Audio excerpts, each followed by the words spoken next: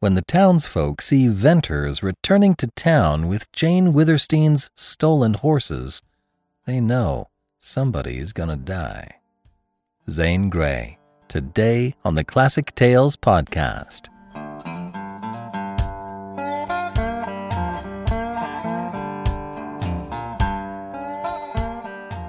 Welcome to the Classic Tales podcast. Thank you for listening.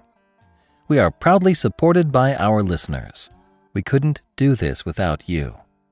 Your monthly donation helps in so many ways, and it also gives you access to more classic titles. Go to ClassicTalesAudiobooks.com and become a financial supporter today. A $5 monthly donation gets you an $8 monthly coupon code for any audiobook order. Thank you so much. The first season of the Arsène Lupin podcast is complete. Binge all episodes of our Gentleman Burglar's own show and tell your friends. Links can be found in the show notes. The National Audio Theatre Festival has awarded a Platinum Award to my recording of 813 by Maurice Leblanc. It's the highest honor they bestow, and I'm so happy and humbled to have received it. Thanks to all of our monthly supporters who have made it possible for us to create this award-winning content. And now, Riders of the Purple Sage, Part 9 of 12 by Zane Grey.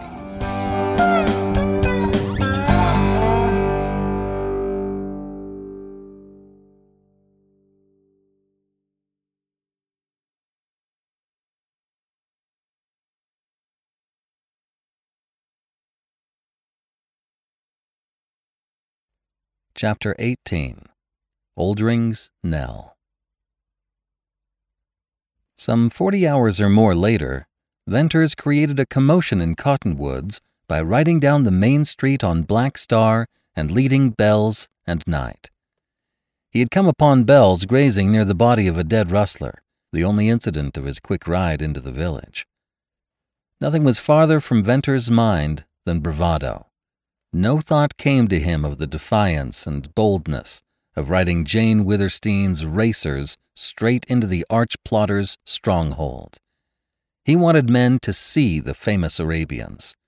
He wanted men to see them dirty and dusty, bearing all the signs of having been driven to their limit. He wanted men to see and to know that the thieves who had ridden them out into the sage had not ridden them back. Venters had come for that and for more. He wanted to meet Tull face to face. If not Tull, then Dyer. If not Dyer, then anyone in the secret of these master conspirators. Such was Venters' passion. The meeting with the rustlers, the unprovoked attack upon him, the spilling of blood, the recognition of Jerry Card and the horses, the race, and that last plunge of mad wrangle, all these things, fuel on fuel to the smoldering fire, had kindled and swelled and leaped into living flame. He could have shot Dyer in the midst of his religious services at the altar. He could have killed Tull in front of wives and babes. He walked the three racers down the broad, green-bordered village road. He heard the murmur of running water from Amber Spring, bitter waters for Jane Witherstein. Men and women stopped to gaze at him and the horses. All knew him. All knew the blacks and the bay. As well as if it had been spoken, Venters read in the faces of men the intelligence that Jane Withersteen's Arabians had been known to have been stolen. Venters reined in and halted before Dyer's residence. It was a long, low stone structure, resembling Witherstein House. The spacious front yard was green and luxuriant, with grass and flowers. Gravel walks led to the huge porch. A well-trimmed hedge of purple sage separated the yard from the church grounds. Birds sang in the trees. Water flowed musically along the walks, and there were glad, careless shouts of children. For Venters, the beauty of this home, and the serenity and its apparent happiness, all turned red and black. For Venters, a shade overspread the lawn, the flowers, the old vine-clad stone house, in the music of the singing birds, in the murmur of the running water, he heard an ominous sound. Quiet beauty, sweet music, innocent laughter. By what monstrous abortion of fate did these abide in the shadow of Dyer? Venters rode on and stopped before Tull's cottage. Women stared at him with white faces and then flew from the porch. Tull himself appeared at the door, bent low, craning his neck. His dark face flashed out of sight. The door banged. The heavy bar dropped with a hollow sound. Then Venters shook Black Star's bridle, and sharply trotting, led the other horses to the center of the village. Here at the intersecting streets and in front of the stores, he halted once more. The usual lounging atmosphere of that prominent corner was not now in evidence. Riders and ranchers and villagers broke up what must have been absorbing conversation. There was a rush of many feet, and then the walk was lined with faces. Venters' glance swept down the line of silent, stone-faced men. He recognized many riders and villagers, but none of those he had hoped to meet. There was no expression in the faces turned toward him. All of them knew him. Most were inimical, but there were few who were not burning with curiosity and wonder in regard to the return of Jane Withersteen's racers. Yet all were silent. Here were the familiar characteristics: masked feeling, strange secretiveness, expressionless expression of mystery and hidden power. "Has anybody here seen Jerry Card?" queried Venters in a loud voice. In reply there came not a word, not a nod or shake of head, not so much as dropping eye or twitching lip, nothing but a quiet, stony stare. "Been under the knife? You've a fine knife wielder here, one Tull, I believe. Maybe you've all had your tongues cut out." This passionate sarcasm of Venters brought no response, and the stony calm was as oil on the fire within him. "I see some of you pack guns, too," he added in biting scorn. In the long, tense pause, strung keenly as a tight wire, he sat motionless on Black Star. "All right," he went on. "Then let some of you take this message to Tull. Tell him I've seen Jerry Card. Tell him Jerry Card will never return." Thereupon, in the same dead calm, Venters backed Black Star away from the curb, into the street, and out of range. He was ready now to ride up to Withersteen House and turn the racers over to Jane. "Hello, Venters," a familiar voice cried, hoarsely, and he saw a man running toward him. It was the rider Judkins, who came up and gripped Venters' hand. "Venters, I could have dropped when I seen them horses. Bet that side ain't a marker to the looks of you. What's wrong? Have you gone crazy? You must be crazy to ride in here this way, with them horses, talk that way about Tull and Jerry Card." "Judd, I'm not crazy, only mad clean through," replied Venters. "Well, now, Byrne, I'm glad to hear some of your old self in your voice, for when you come up, you look like the corpse of a dead rider with fire for eyes. You had that crowd too stiff for throwing guns. Come, we've got to have a talk. Let's go up the lane. We ain't much safe here." Judkins mounted Bells and rode with Venters up to the Cottonwood Grove. Here they dismounted and went among the trees. "Let's hear from you first," said Judkins. "You fetched back them horses. That is the trick. And of course you got Jerry the same as you got Horn." "Horn?" "Sure. He was found dead yesterday, all chewed by coyotes, and he'd been shot plumb center." "Where was he found?" "At the split down the trail. You know where Oldring's cattle trail runs off north from the trail to the pass?" "That's where I met Jerry and the rustlers. What was Horn doing with them? I thought Horn was an honest cattleman." "Lord, Byrne, don't ask me that. I'm all muddled now trying to figure things." Venters told of the fight and the race with Jerry Card and its tragic conclusion. "I knowed it. I knowed all along that Wrangle was the best horse," exclaimed Judkins, with his lean face working and his eyes lighting. "That was a race.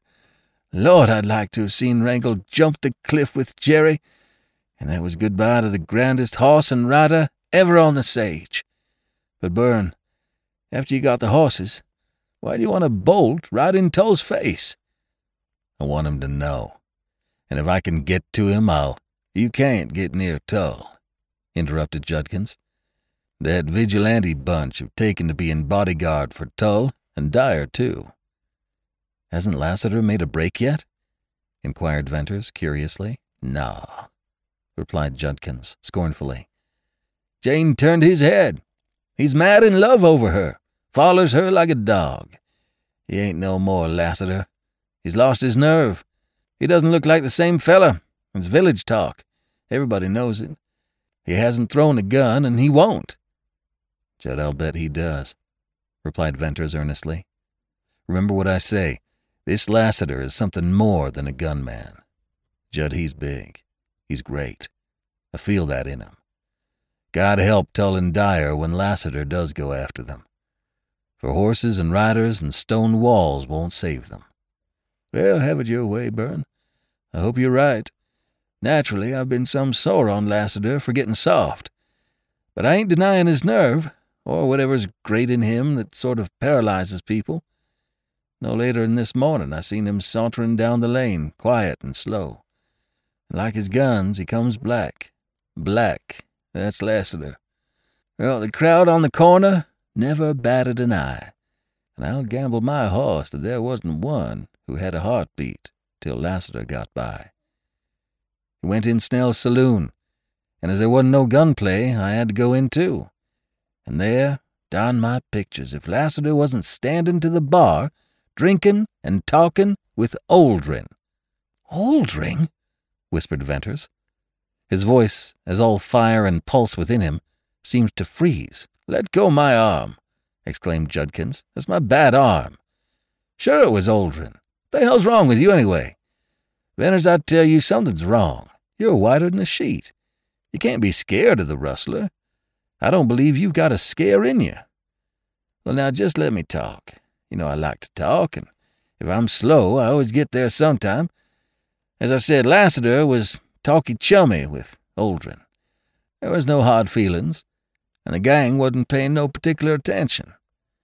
But like a cat watching a mouse, I had my eyes on them two fellas. It was strange for me, that confab. I'm getting to think a lot for a fellow who doesn't know much. There's been some queer deals lately, and this seemed to me the queerest. These men stood to the bar alone, and so close their big gun hilts butted together. I seen Oldring was some surprised at first, and Lassiter was cool as ice. They talked, and presently at something Lassiter said, the rustler bawled out a curse, and then he just fell up against the bar and sagged there. The gang in the saloon looked around and laughed. That's about all. Finally Oldring turned, and it was easy to see something had shook him. Yes, sir, that big rustler. You know, he's as broad as he is long, and the powerfulest build of a man. Yes, sir. The nerve had been taken out of him. Then, after a little, he began to talk, and said a lot to Lassiter. And by, it didn't take much of an eye to see that Lassiter was getting hit hard. I never seen him anyway but cooler and ice, till then. He seemed to be hit harder than Oldring, only he didn't roar out that way. He just kind of sunk in, and looked, and he didn't see a living soul in that saloon. Then he sort of come to, and shaking hands, mind you, shaking hands with Oldring, he went out. I couldn't help thinking how easy even a boy could have dropped the great gunman then. Well, the rustler stood at the bar for a long time, and he was seeing things far off, too. They come to and roared for whiskey, and gulped a drink that was big enough to drown me. "Is Oldring here now?" whispered Venters. He could not speak above a whisper. Judkins' story had been meaningless to him. "He's at Snell's yet. Byrne, I haven't told you that the The rustlers have been raising hell. They shot up Stonebridge and Glaze, and for 3 days they've been here drinking and gambling and throwing of gold. These rustlers have a pile of gold. If it was gold dust or nugget gold, I'd have reason to think, but it's new gold coin, as if it had just come from the United States Treasury. And the coin's genuine. That's all been proved. The truth is, Oldrin's on a rampage. A while back he lost his masked rider, and they say he's wild about that. I'm wondering if Lassiter could have told the rustler anything about that little masked, hard-riding devil. Ride? He was most as good as Jerry Card. And Byrne, I've been wondering if you know— Judkins, you're a good fellow, interrupted Venters. Someday I'll tell you a story, but I've no time now. Take the horses to Jane. Judkins stared, and then, muttering to himself, he mounted Bells and stared again at Venters. And then, leading the other horses, he rode into the grove and disappeared. Once, long before, on the night Venters had carried Bess through the canyon and up into Surprise Valley, he had experienced the strangeness of faculties singularly, tinglingly acute. And now the same sensation recurred. But it was different in that he felt cold, frozen, mechanical, incapable of free thought, and all about him seemed unreal, aloof, remote. He hid his rifle in the sage, marking its exact location with extreme care. Then he faced down the lane and strode toward the center of the village. Perceptions flashed upon him, the faint, cold touch of the breeze, a cold, silvery tinkle of flowing water, a cold sun shining out of a cold sky, song of birds and laugh of children, coldly distant. Cold and intangible were all things in earth and heaven. Colder and tighter stretched the skin over his face. Colder and harder grew the polished butts of his guns. Colder and steadier became his hands as he wiped the clammy sweat from his face or reached low to his gun sheaths. Men, meeting him in the walk, gave him wide berth. In front of Bevan's store, a crowd melted apart for his passage, and their faces and whispers were faces and whispers of a dream. He turned a corner to meet Tull face to face, eye to eye. As once before he had seen this man pale to a ghastly livid white, so again he saw the change. Tull stopped in his tracks, with right hand raised and shaking. Suddenly it dropped, and he seemed to glide aside, to pass out of Venter's sight. Next he saw many horses with bridles down, all clean-limbed, dark bays or blacks, rustlers' horses. Loud voices and boisterous laughter, rattle of dice and scrape of chair and clink of gold burst in mingled din from an open doorway. He stepped inside. With the sight of smoke-hazed room and drinking, cursing, gambling, dark-visaged men, reality once more dawned upon Venters. His entrance had been unnoticed, and he bent his gaze upon the drinkers at the bar. Dark-clothed, dark-faced men they all were, burned by the sun, bow-legged as were most riders of the sage, but neither lean nor gaunt. Then Venter's gaze passed to the tables, and swiftly it swept over the hard-featured gamesters, to alight upon the huge, shaggy, black head of the rustler chief. "Oldring!" he cried, and to him his voice seemed to split a bell in his ears. It stilled the din.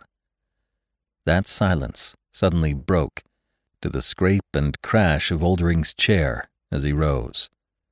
And then, while he passed, a great, gloomy figure, again the thronged room stilled in silence yet deeper. "Oldring, a word with you," continued Venters. "Oh? What's this?" boomed Oldring in frowning scrutiny. "Come outside, alone. A word for you, from your masked rider." Oldring kicked a chair out of his way and lunged forward with a stamp of heavy boot that jarred the floor. He waved down his muttering, rising men. Venters backed out of the door and waited, hearing, as no sound had ever before struck into his soul, the rapid, heavy steps of the rustler. Oldring appeared, and Venters had one glimpse of his great breadth and bulk, his gold-buckled belt with hanging guns, his high-top boots with gold spurs. In that moment, Venters had a strange, unintelligible curiosity to see Oldring alive. The rustler's broad brow, his large black eyes, his sweeping beard, as dark as the wing of a raven, his enormous width of shoulder and depth of chest, his whole splendid presence, so wonderfully charged with vitality and force and strength, seemed to afford Venters an unutterable fiendish joy, because for that magnificent manhood and life he meant cold and sudden death. Oldring, Bess is alive, but she's dead to you, dead to the life you made her lead, dead as you will be in 1 second. Swift as lightning, Venters' glance dropped from Oldring's rolling eyes to his hands. One of them, the right, swept out, then toward his gun, and Venters shot him through the heart. Slowly, Oldring sank to his knees, and the hand dragging at the gun fell away. Venters' strangely acute faculties grasped the meaning of that limp arm, of the swaying hulk, of the gasp and heave, of the quivering beard. But was that awful spirit in the black eyes only one of vitality? Man, why didn't you wait? Bess was... Oldring's whisper died under his beard, and with a heavy lurch, he fell forward. Bounding swiftly away, Venters fled around the corner, across the street, and leaping a hedge, he ran through yard, orchard, and garden to the sage. Here, under cover of the tall brush, he turned west and ran on to the place where he had hidden his rifle. Securing that, he again set out into a run, and circling through the sage, came up behind Jane Withersteen's stable and corrals.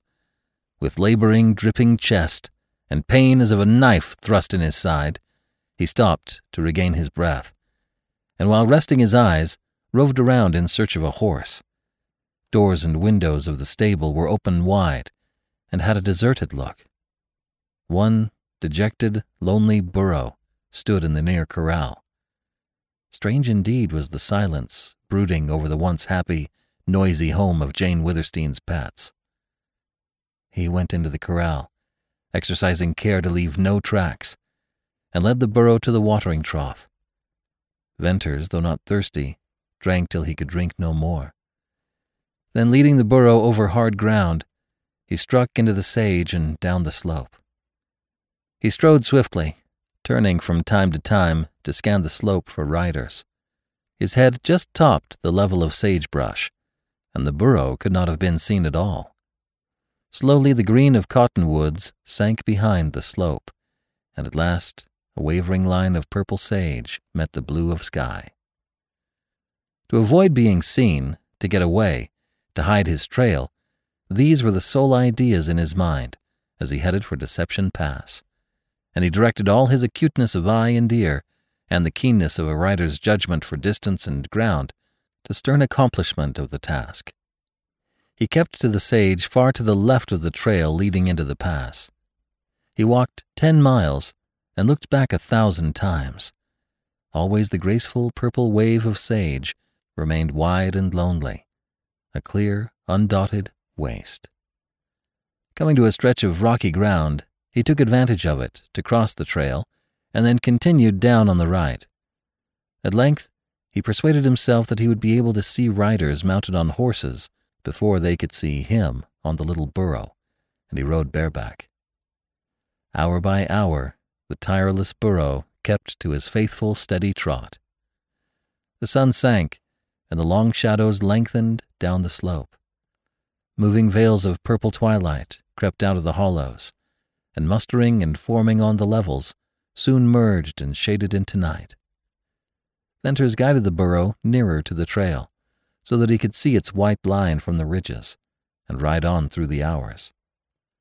Once down in the pass, without leaving a trail, he would hold himself safe for the time being, When late in the night he reached the break in the sage, he sent the burro down ahead of him and started an avalanche that all but buried the animal at the bottom of the trail. Bruised and battered as he was, he had a moment's elation, for he had hidden his tracks. Once more he mounted the burro and rode on. The hour was the blackest of the night when he made the thicket which enclosed his old camp. Here he turned the burro loose in the grass near the spring, and then lay down on his old bed of leaves. He felt only vaguely, as outside things, the ache and burn and throb of the muscles of his body. But the dammed-up torrent of emotion at last burst its bounds, and the hour that saw his release from immediate action was one that confounded him in the reaction of his spirit. He suffered without understanding why. He caught glimpses into himself, into unlit darkness of soul. The fire that had blistered him and the cold which had frozen him now united into one torturing possession of his mind and heart, and like a fiery steed with ice-shod feet, ranged his being, ran rioting through his blood, trampling the resurging good, dragging ever at the evil. Out of the subsiding chaos came a clear question. What had happened? He had left the valley to go to Cottonwoods. Why? It seemed that he had gone to kill a man, Oldring. The name riveted his consciousness upon the one man of all men upon earth whom he had wanted to meet. He had met the rustler. Venters recalled the smoky haze of the saloon, the dark-visaged men, the huge Oldring. He saw him step out of the door, a splendid specimen of manhood, a handsome giant with purple-black and sweeping beard. He remembered inquisitive gaze of falcon eyes. He heard himself repeating, "Oldring, Bess is alive, but she's dead to you." And he felt himself jerk, and his ears throbbed to the thunder of a gun, and he saw the giant sink slowly to his knees. Was that only the vitality of him? That awful light in the eyes? Only the hard-dying life of a tremendously powerful brute? A broken whisper, strange as death. "Man, why didn't you wait? Bess was—" And Oldring plunged face forward, dead. "I killed him," cried Venters, in remembering shock. "But it wasn't that. Oh, the look in his eyes, and his whisper." Herein lay the secret that had clamored to him through all the tumult and stress of his emotions. What a look in the eyes of a man shot through the heart. It had been neither hate nor ferocity, nor fear of men, nor fear of death. It had been no passionate, glinting spirit of a fearless foe, willing shot for shot, life for life, but lacking physical power. Distinctly recalled now, never to be forgotten, Venters saw in Oldring's magnificent eyes the rolling of great, glad surprise, softness, love. Then came a shadow, and the terrible superhuman striving of his spirit to speak. Oldring, shot through the heart, had fought and forced back death, not for a moment in which to shoot or curse, but to whisper strange words. What words for a dying man to whisper? Why had not Venters waited? For what? There was no plea for life. It was regret that there was not a moment of life left in which to speak. Bess was. Herein lay renewed torture for Venters. What had Bess been to Oldring? The old question, like a specter, stalked from its grave to haunt him. He had overlooked, he had forgiven, he had loved, and he had forgotten. And now, out of the mystery of a dying man's whisper, rose again that perverse, unsatisfied, jealous uncertainty. Bess had loved that splendid black-crowned giant. By her own confession, she had loved him. And in Venters' soul again flamed up the jealous hell. Then, into the clamoring hell, burst the shot that had killed Oldring, and it rang in a wild, fiendish gladness, a hateful, vengeful joy. That passed to the memory of the love and light in Oldring's eyes, and the mystery in his whisper. So the changing, swaying emotions fluctuated in Venter's heart. This was the climax of his year of suffering, and the crucial struggle of his life. And when the gray dawn came, he rose, a gloomy, almost heartbroken man, but victor over evil passions. He could not change the past, and even if he had not loved Bess with all his soul, he had grown into a man who would not change the future he had planned for her. Only, and once for all, he must know the truth, know the worst, stifle all these insistent doubts and subtle hopes and jealous fancies, and kill the past by knowing truly what Bess had been to Oldring. For that matter, he knew. He had always known. But he must hear it spoken. Then, when they had safely gotten out of that wild country to take up a new and an absorbing life, she would forget. She would be happy. And through that, in the years to come, he could not but find life worth living. All day, he rode slowly and cautiously up to the pass, taking time to peer around corners, to pick out hard ground and grassy patches, and to make sure there was no one in pursuit. In the night sometime he came to the smooth, scrawled rocks dividing the valley, and here set the burro at liberty. He walked beyond, climbed the slope and the dim, starlit gorge. Then, weary to the point of exhaustion, he crept into a shallow cave and fell asleep.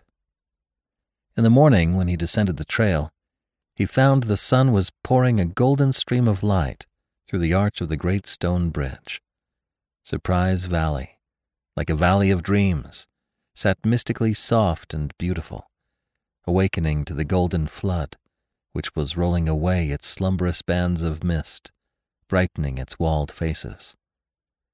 While yet far off, he discerned Bess moving under the silver spruces, and soon the barking of the dogs told him that they had seen him. He heard the mockingbirds singing in the trees, and then the twittering of the quail.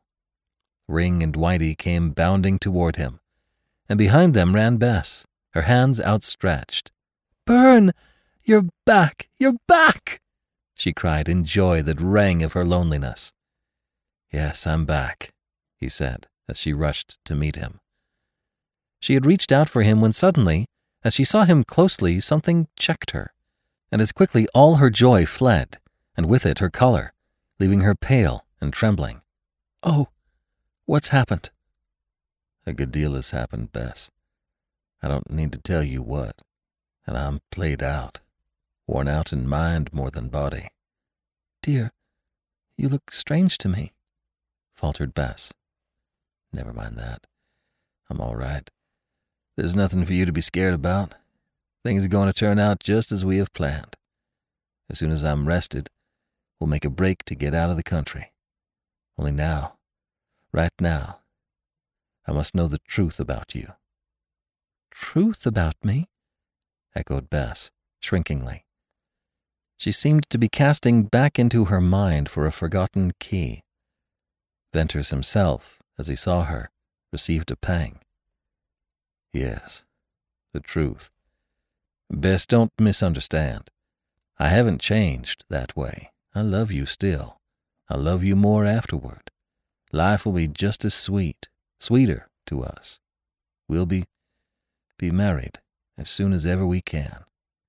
We'll be happy. But there's a devil in me, a perverse, jealous devil. Then I have queer fancies. I forgot for a long time.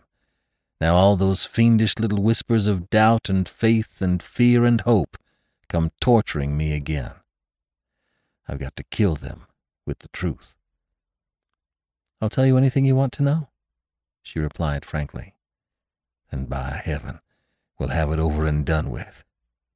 Bess, did Oldring love you?" "Certainly he did." Did you love him?" "Of course. I told you so." "How can you tell it so lightly?"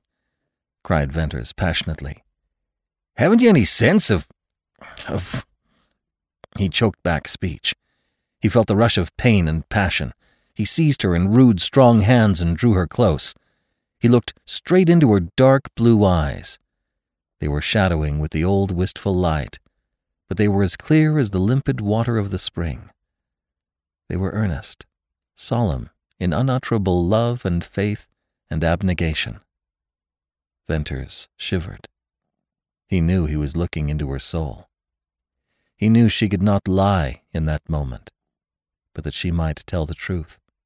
Looking at him with those eyes almost killed his belief in purity. What were you to Oldring?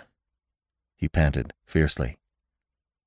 I am his daughter, she replied instantly. Venters slowly let go of her. There was a violent break in the force of his feeling, then creeping blankness. What was it you said? He asked in a kind of dull wonder. I am his daughter. Oldring's daughter? Queried Venters, with life gathering in his voice. Yes. With a passionately awakening start, he grasped her hands and drew her close. All the time? You've been Oldring's daughter? Yes, of course, all the time. Always. But Bess, you told me... You let me think. I made out you were so ashamed.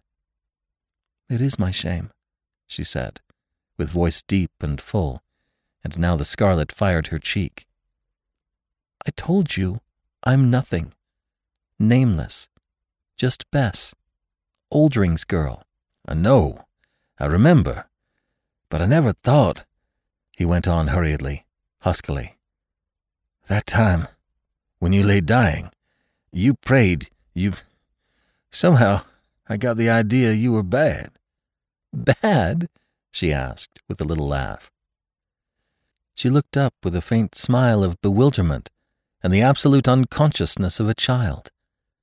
Venters gasped at the gathering might of the truth. She did not understand his meaning. Bess! He clasped her in his arms, hiding her eyes against his breast. She must not see his face in that moment. And he held her while he looked out across the valley. In his dim and blinded sight, in the blur of golden light and moving mist, he saw Oldring. She was the rustler's nameless daughter. Oldring had loved her. He had so guarded her, so kept her from women and men and knowledge of life, that her mind was as a child's. That was part of the secret, part of the mystery. That was the wonderful truth. Not only was she not bad, but good, pure, innocent above all innocence in the world, the innocence of lonely girlhood. He saw Oldring's magnificent eyes, inquisitive, searching, softening. He saw them flare in amaze, in gladness, with love, then suddenly strain in terrible effort of will. He heard Oldring whisper, and saw him sway like a log, and fall. Then a million bellowing, thundering voices, gunshots of conscience, thunderbolts of remorse, dinned horribly in his ears. He had killed Bess's father.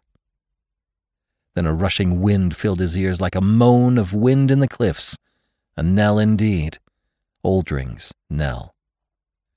He dropped to his knees and hid his face against Bess and grasped her with the hands of a drowning man. My God! My God! Oh, Bess, forgive me. Never mind what I've done, what I've thought, but forgive me. I'll give you my life. I'll live for you. I'll love you. Oh, I do love you as no man ever loved a woman. I want you to know, to remember that I fought a fight for you, however blind I was. I thought. Never mind what I thought. But I loved you. I asked you to marry me. Let me have that, to hug to my heart. Oh, Bess, I was driven, and I might have known. I could not rest nor sleep till I had this mystery solved. God, how things work out. Bern, you're weak. trembling. You talk wildly, cried Bess. You've overdone your strength. There's nothing to forgive. There's no mystery except your love for me. You have come back to me. And she clasped his head tenderly in her arms and pressed it closely to her throbbing breast.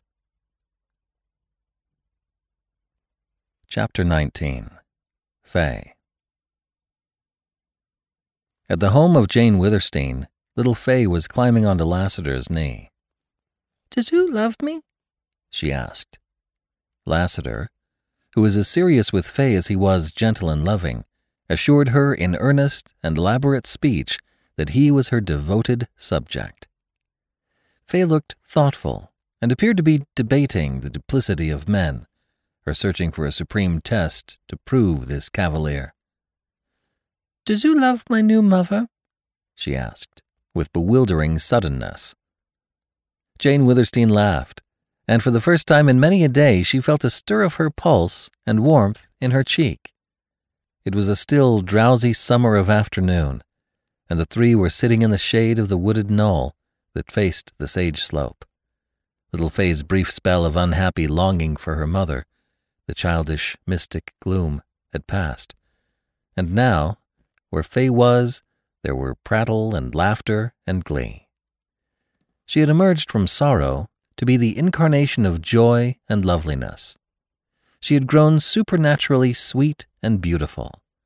For Jane Witherstein, the child was an answer to prayer, a blessing, a possession infinitely more precious than all she had lost. For Lassiter, Jane divined that little Faye had become a religion. "Does you love my new mother?" repeated Faye. Lassiter's answer to this was a modest and sincere affirmative. "Why don't you marry my new mother and be my father?" Of the thousands of questions put by little Faye to Lassiter, this was the first he had been unable to answer. Faye, don't ask questions like that," said Jane. "Why?" "Because," replied Jane, and she found it strangely embarrassing to meet the child's gaze. It seemed to her that Faye's violet eyes looked through her with piercing wisdom. "You love him, don't you?" "Dear child, run and play," said Jane. "But don't go too far. Don't go from this little hill." Faye pranced off wildly, joyous over freedom that had not been granted her for weeks. "Jane, why are children more sincere than grown-up persons?" asked Lassiter. "Are they?" "I reckon so. Little Faye there, she sees things as they appear on the face. An Indian does that. So does a dog. And an Indian and a dog are most of the time right in what they see. Maybe a child is always right."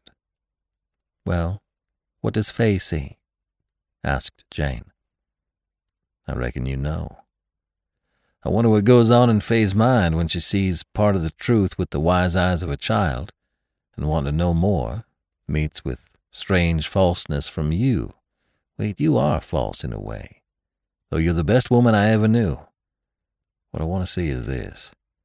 Faye has taken your pretending to care for me for the thing it looks on the face, and her little forming mind asks questions, and the answers she gets are different from the looks of things, so she'll grow up gradually taking on that falseness and be like the rest of the women, and men too.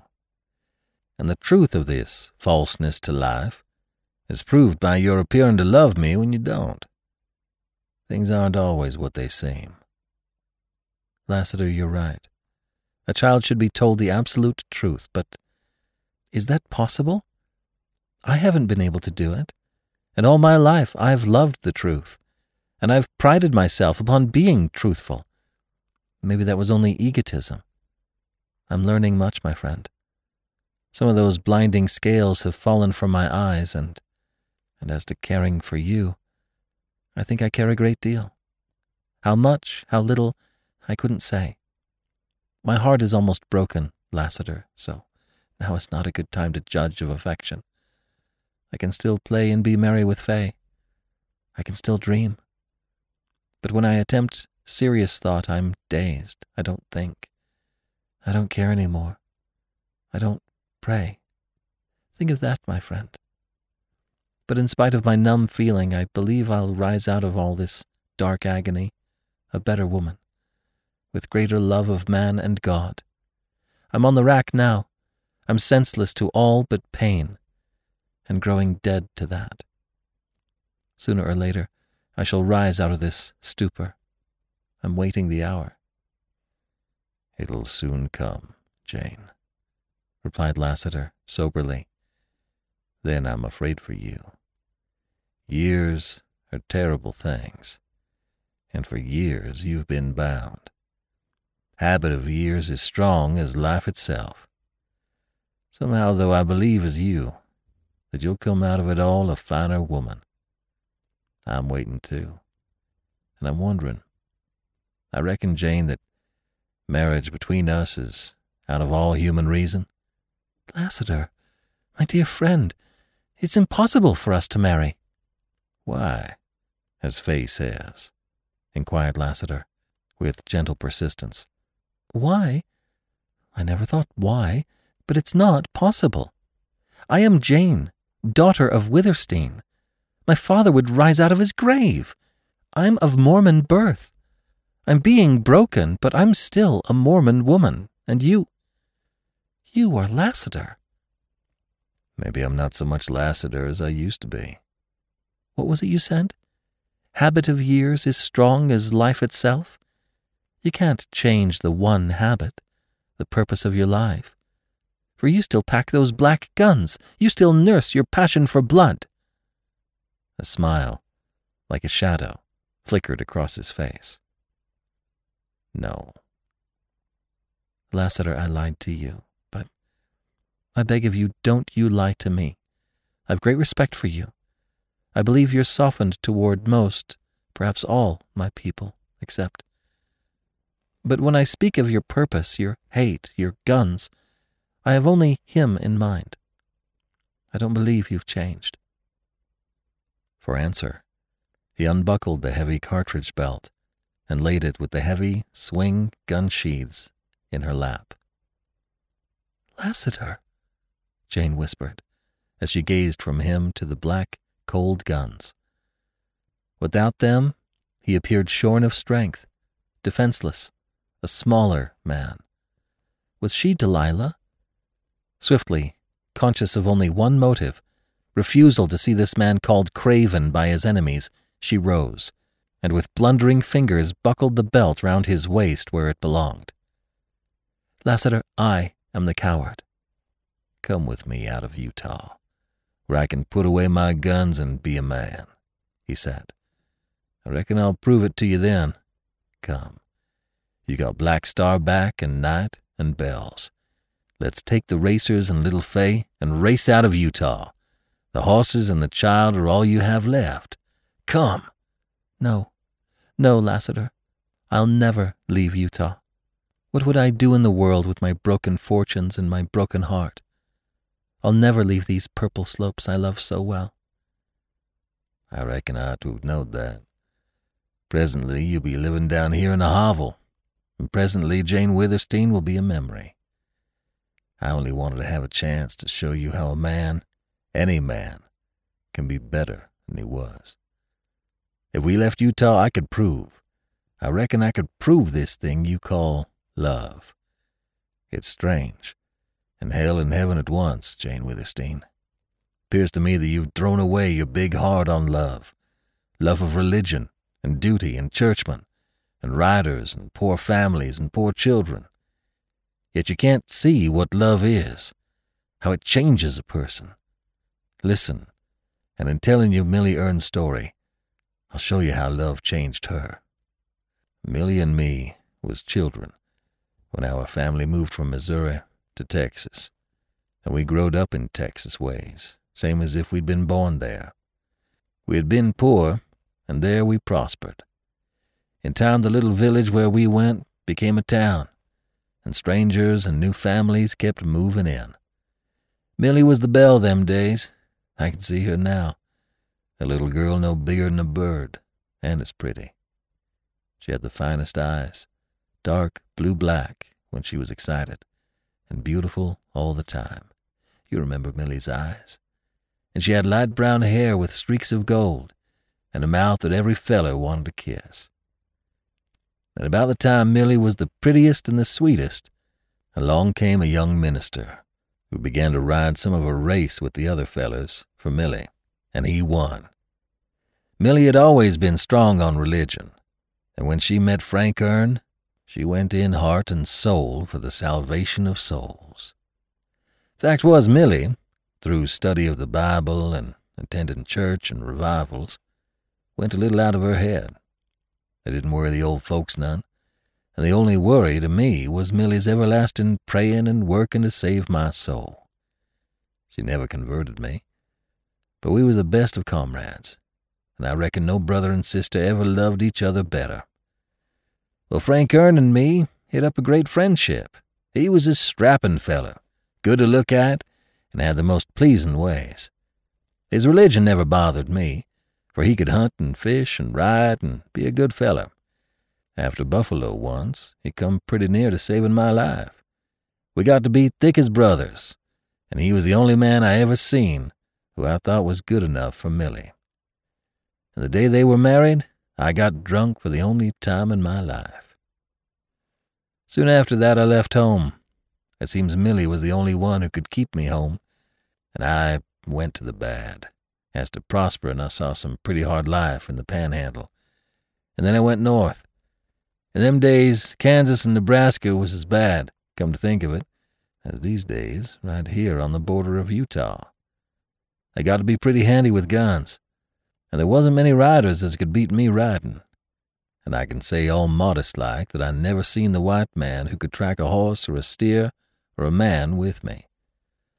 Before I knowed it, 2 years slipped by, and all at once I got homesick and pulled a bridle south. Things at home had changed. I never got over that homecoming. Mother was dead and in her grave. Father was a silent, broken man, killed already on his feet. Frank Erne was a ghost of his old self, through with working, through with preaching, almost through with living. And Millie was gone. It was a long time before I got the story. Father had no mind left, and Frank Erne was afraid to talk, so I had to pick up what had happened from different people. It appears that soon after I left home, another preacher came to the little town, and he and Frank became rivals. This fellow was different from Frank. He preached some other kind of religion, and he was quick and passionate, where Frank was slow and mild. He went after people, women especially.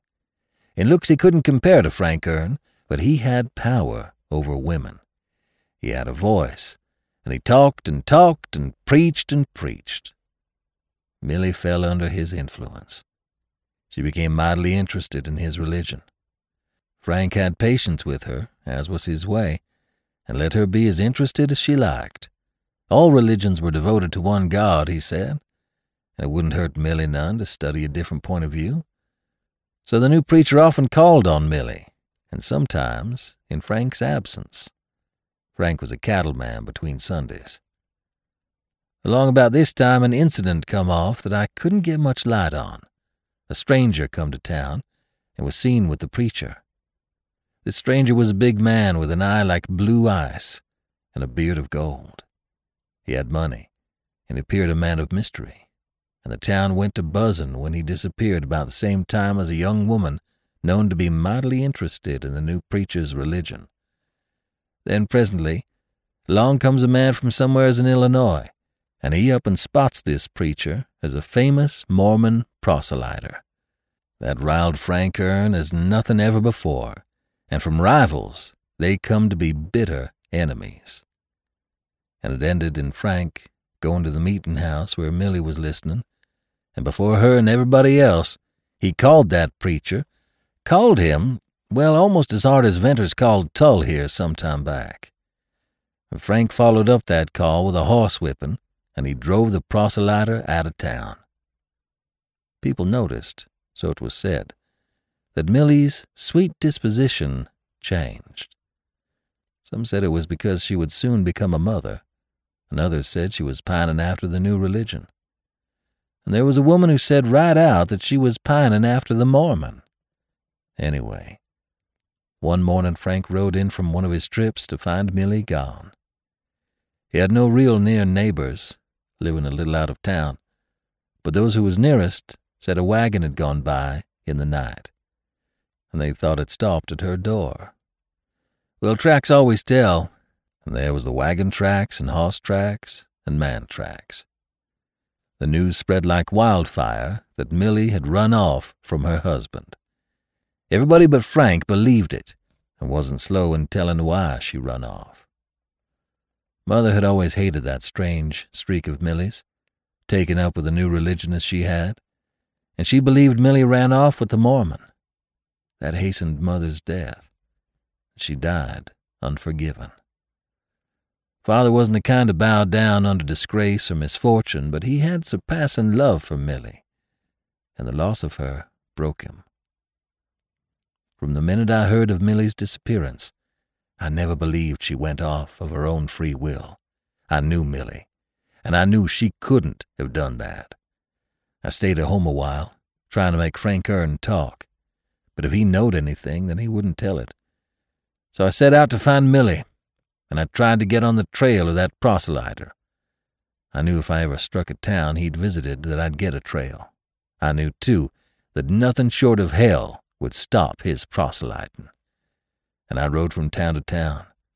I had a blind faith that something was guiding me.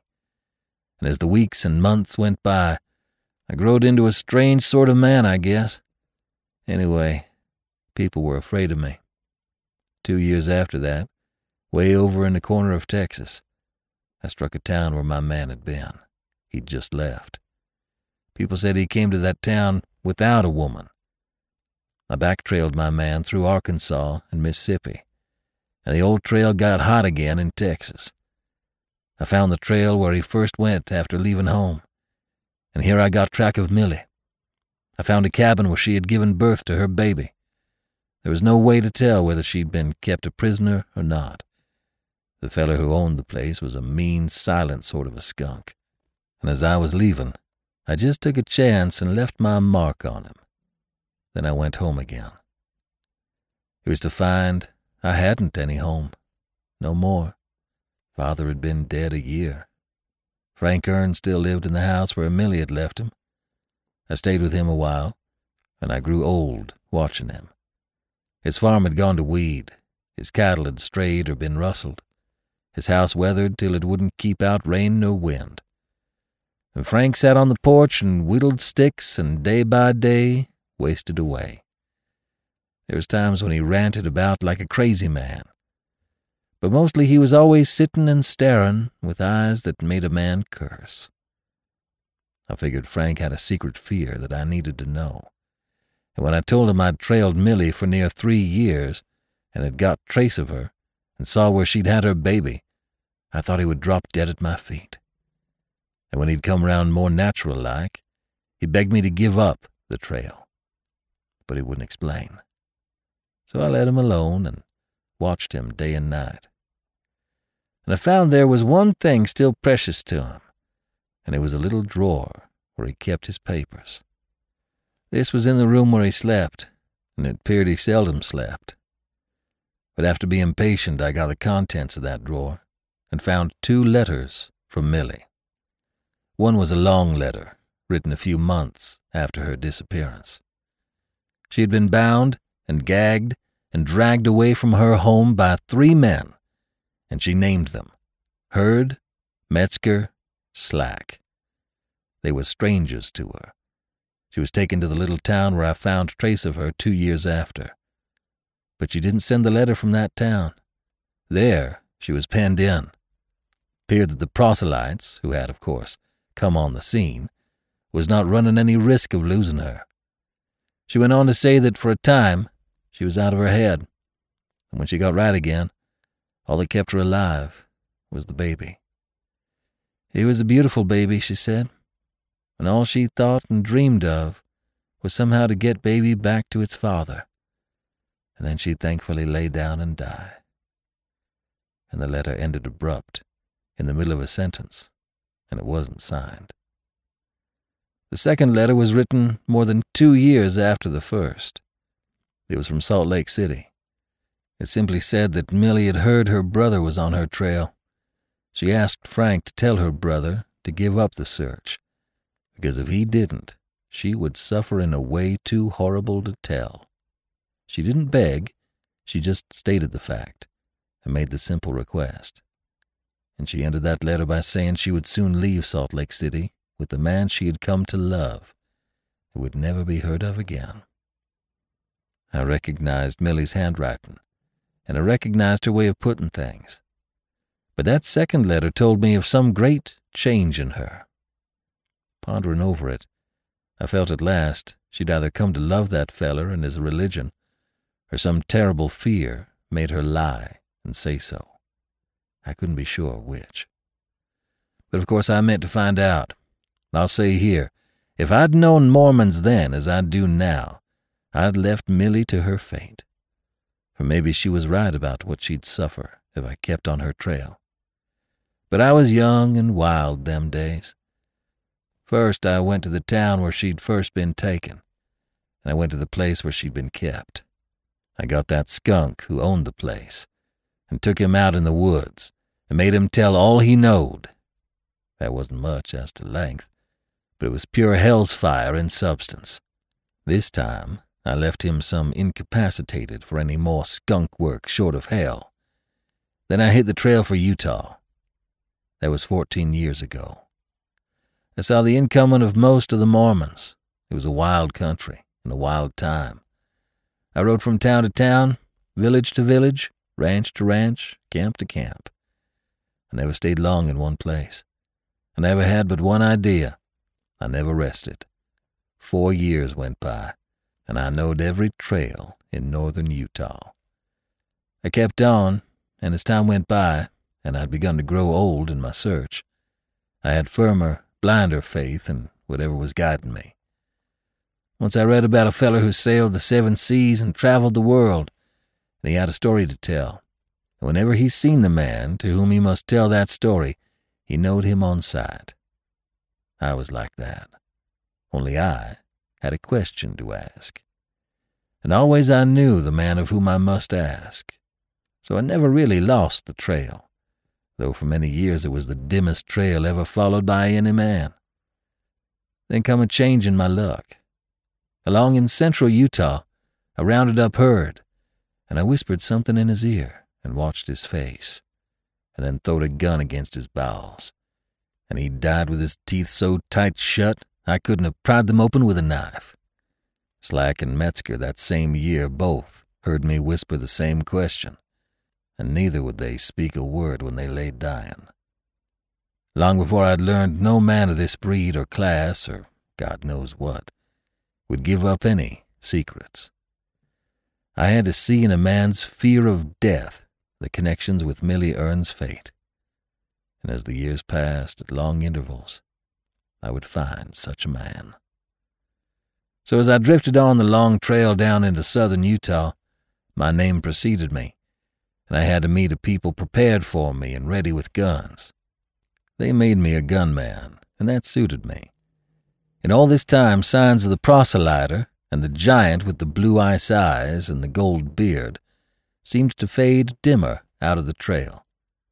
Only twice in 10 years did I find a trace of that mysterious man who had visited the proselyter at my home village.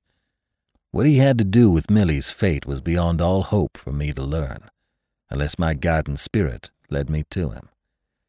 As for the other man, I knew, as sure as I breathed and the stars shone and the wind blew, that I'd meet him someday. 18 years I've been on the trail, and it led me to the last lonely villages of the Utah border. 18 years. I feel pretty old now. I was only 20 when I hit that trail. Well, as I told you, back here a ways, a Gentile said Jane Witherstein could tell me about Millie Ern and show me her grave. The low voice ceased, and Lassiter slowly turned his sombrero round and round, and appeared to be counting the silver ornaments on the band. Jane, leaning toward him, sat as if petrified, listening intently, waiting to hear more.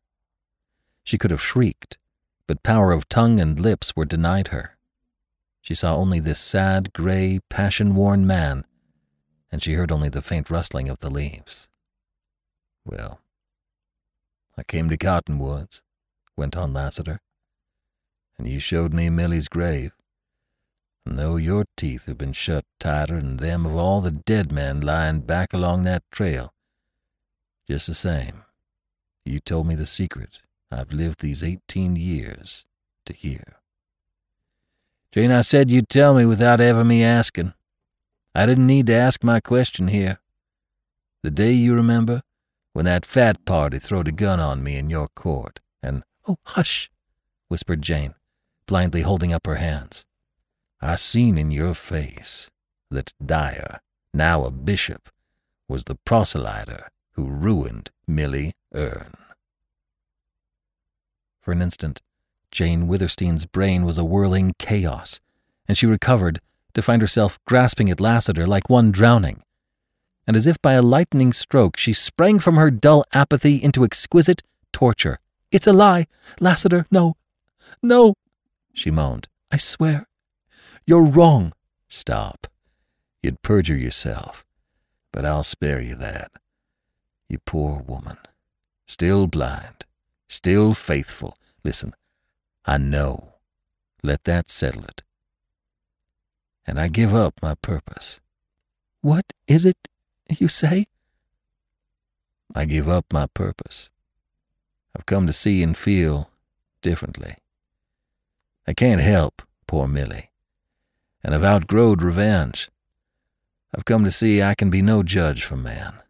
I can't kill a man just for hate. Hate ain't the same with me, since I loved you and little Fay."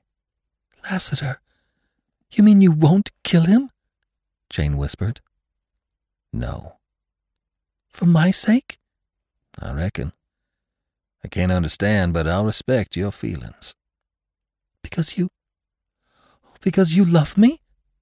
18 years. You were that terrible Lassiter, and now? Because you love me?" "That's it, Jane." "Oh, you'll make me love you. How can I help but love you? My heart must be stone. But oh, Lassiter, wait. Give me time. I'm not what I was. Once it was so easy to love. Now it's easy to hate. Just wait. My faith in God, some God, still lives. By it I see happier times for you, poor passion-swayed wanderer. For me, a miserable, broken woman. I loved your sister Millie. I will love you. I can't have fallen so low. I can't be so abandoned by God that I've no love left to give you. Wait. Let us forget Millie's sad life.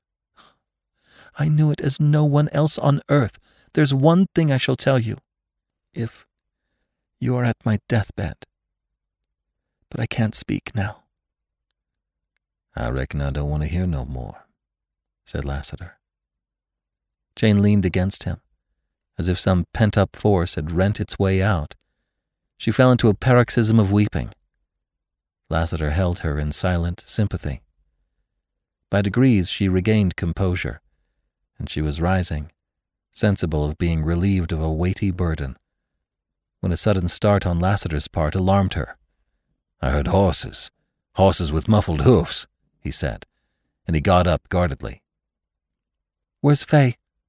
asked Jane, hurriedly glancing round the shady knoll.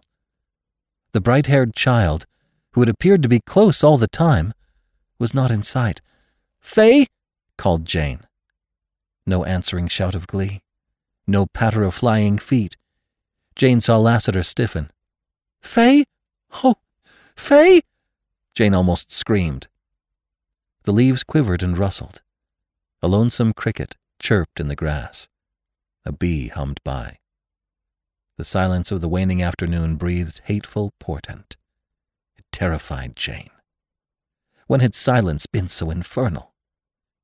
"She's only straight out of earshot," faltered Jane, looking at Lassiter. Pale, rigid as a statue, the rider stood, not in listening, searching posture, but in one of doomed certainty. Suddenly he grasped Jane with an iron hand, and turning his face from her gaze, he strode with her from the knoll. "See, Fay played here last, a house of stones and sticks, and here's a corral of pebbles with leaves for horses," said Lassiter, stridently, and pointed to the ground. "Back and forth she trailed here. See, she's buried something, a dead grasshopper, and there's a tombstone. Here she went, chasing a lizard. See the tiny streaked trail? She pulled bark off this cottonwood. Look at the dust of the path. The letters you taught her. She's drawn pictures of birds and horses and people. Look across. Oh, Jane, you're across." Lassiter dragged Jane on, and as if from a book, read the meaning of little Fay's trail. All the way down the knoll, through the shrubbery, round and round a cottonwood, Fay's vagrant fancy left records of her sweet musings and innocent play. Long had she lingered round a bird nest to leave therein the gaudy wing of a butterfly. Long had she played beside the running stream, sending adrift vessels freighted with pebbly cargo. Then she had wandered through the deep grass, her tiny feet scarcely turning a fragile blade, and she had dreamed beside some old faded flowers. Thus her steps led her into the broad lane. The little dimpled imprints of her bare feet showed clean cut in the dust. They went a little way down the lane, and then, at a point where they stopped, the great tracks of a man led out from the shrubbery and returned.